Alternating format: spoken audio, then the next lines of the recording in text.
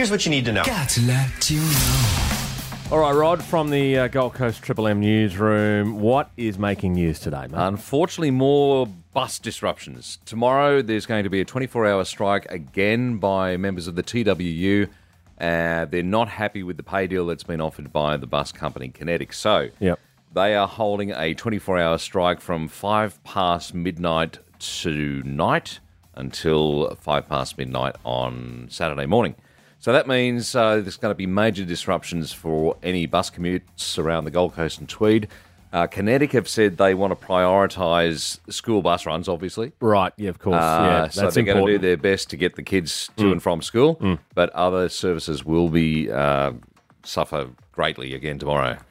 Has it been an issue with buses being on time and being late? Because I know Ali was talking about it the other day on The Breakfast Show with Flan, Ali and Spider about her kids not getting picked up and the buses are like 15 minutes late. Is this part of this disruption? It's all part of the dispute the drivers had. I mean, we all know the drivers have been having a really hard time with passenger aggravation and they put up with a lot. They do put up with a lot, but this one's basically about paying conditions. Like they were offered a 12.5% pay rise over 2 years. They said, no, that is not good enough. We haven't had a pay rise in over 2 years. Right. We need a better deal on the table.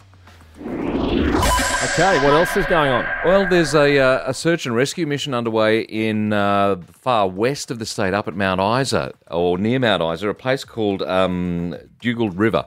A couple of miners are trapped underground, about 125 metres underground. The ground gave way yesterday, and they were trapped inside the truck that they were in. So they've deployed drones, and they've got fingers crossed that they're hopefully okay after that terrible accident. I'm immediately thinking back to Beaconsfield. Yeah. Have they heard from them? They haven't heard from them yet. The driver of the vehicle in front managed to get out, and they've deployed drones. But it's an open cut mine. It's not underground as such. Okay. They've basically fallen a fair distance down this embankment, if you like. Sure. Yeah. All right. Well, hope that is a good result on that. Who would want to live in New Zealand right now? Oh, they're copping it. Are they still copping the effects of Gabrielle? Yeah, Gabrielle has. Unfortunately, 4 people have died from flooding from Gabrielle. Yeah. They had the floods 2 weeks ago in the North Island, and now just to top it all off, they've had a 6 magnitude earthquake. You're kidding me. What part of New Zealand? It was around Wellington.